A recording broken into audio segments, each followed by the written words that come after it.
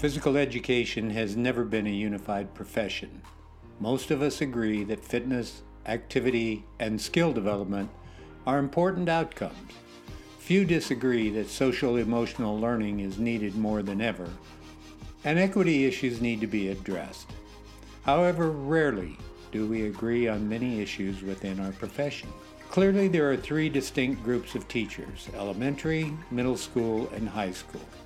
And each group views students differently. Once in a while, it's a good time to step back and try to understand the differences. Welcome to the PE Express podcast.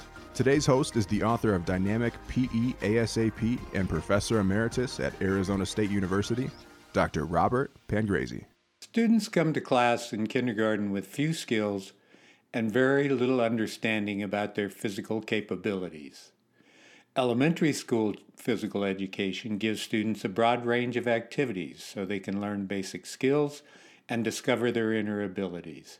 The K through 5 years are a period of slow growth, which makes it an opportune time to learn skills. Around the age of 8, students quickly identify students who are gifted. Student leaders at this age are often the most skilled and physically blessed. Fitness testing starts in elementary schools, even though their fitness levels primarily improve because they are getting older and stronger. Those who excel in fitness at this level are probably succeeding because of their genetic gifts. Balance and hand-eye coordination develop even though body proportions are skewed by an oversized head and shorter limbs, which impact quickness and agility. In addition, this age group needs to be nurtured and offered success in the physical arena, regardless of their age group and ability level. It is important for them to find success, to feel good about playing with others, and to not worry about how they compare physically. Sum it up, and a great elementary school physical education teacher keeps the fire burning and interest in physical activity high. Students should leave the elementary school program with experience in a lot of activities. They may not develop a high level of competence because most children only receive an hour of PE a week. However, they can learn perceived competence through successful and positive experiences. If they perceive themselves as competent, they will want to pursue that activity going forward. When students graduate into middle school, they enter the new body era. Everything changes physically and emotionally as they enter puberty. Middle school teachers experience a wide range of development and maturity. Some students are in the middle of puberty, while others are still pre-adolescents. Some are socially aware, while other students are awkward and lacking in social emotional development. A class of students may vary 4 to 6 years in skeletal maturity.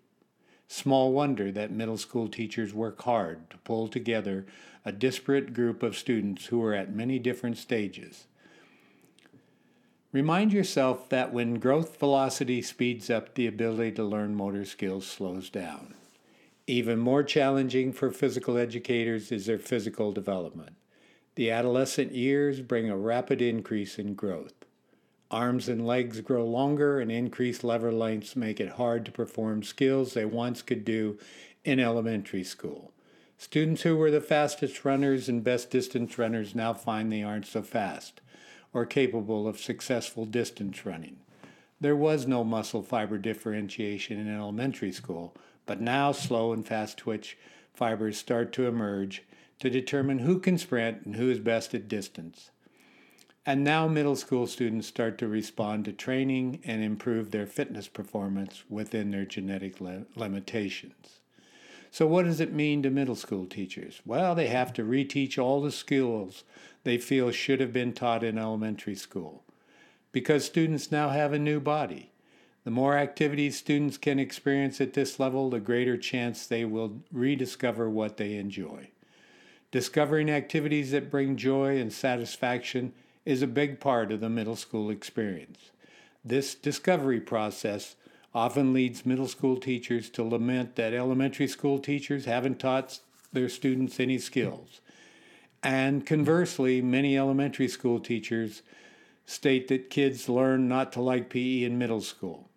This mistrust and misunderstanding leads to infighting and distrust within the profession, which never helps anyone. We have to work together towards common standards and outcomes.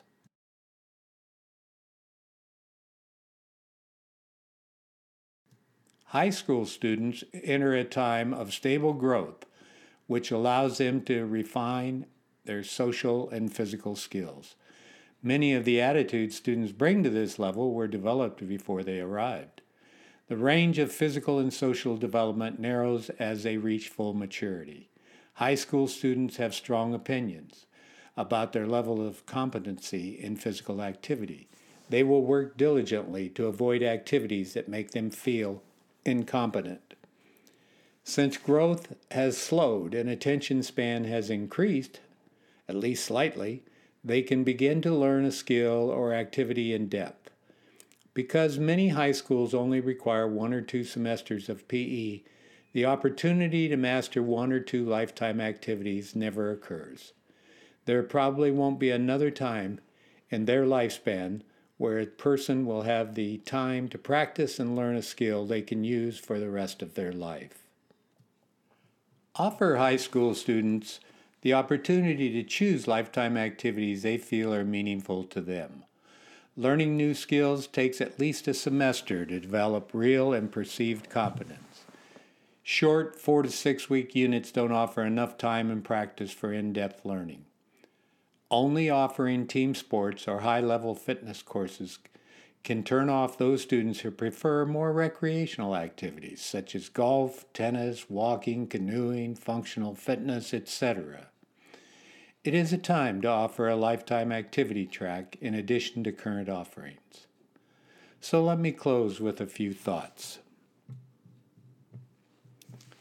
The word on the street is that PE is offered only for those students who already like physical fitness and sports, while the rest of the students fall to the wayside. It is time we all work together at all levels to serve students of all shapes, sizes, and abilities. Regardless of the age of our students, we are all physical educators, and we all need to work together to create a strong profession. Within our profession, empathy and understanding for the difficulties each level faces is a must. Student growth and development characteristics are different at each of the 3 levels. I've watched teachers change levels and immediately become more understanding of teachers at their new level. Unless you have walked in someone's shoes, it is probably better to try to understand why than to immediately shout out what is wrong. Let's try to help teachers and keep the criticism within our profession. When you openly criticize others in your profession, it taints the entire profession. Be patient, be constructive, support your colleagues. Thank you for being teachers. If you enjoyed the podcast, be sure to connect with Dr. Pangrazi on Twitter at @rpangrazi. Don't forget to subscribe to the PE Express podcast for more tips, activity ideas, and strategies to help you become a better PE professional. We'll see you soon, right here on the PE Express podcast, powered by Gopher, your resource for all things physical education.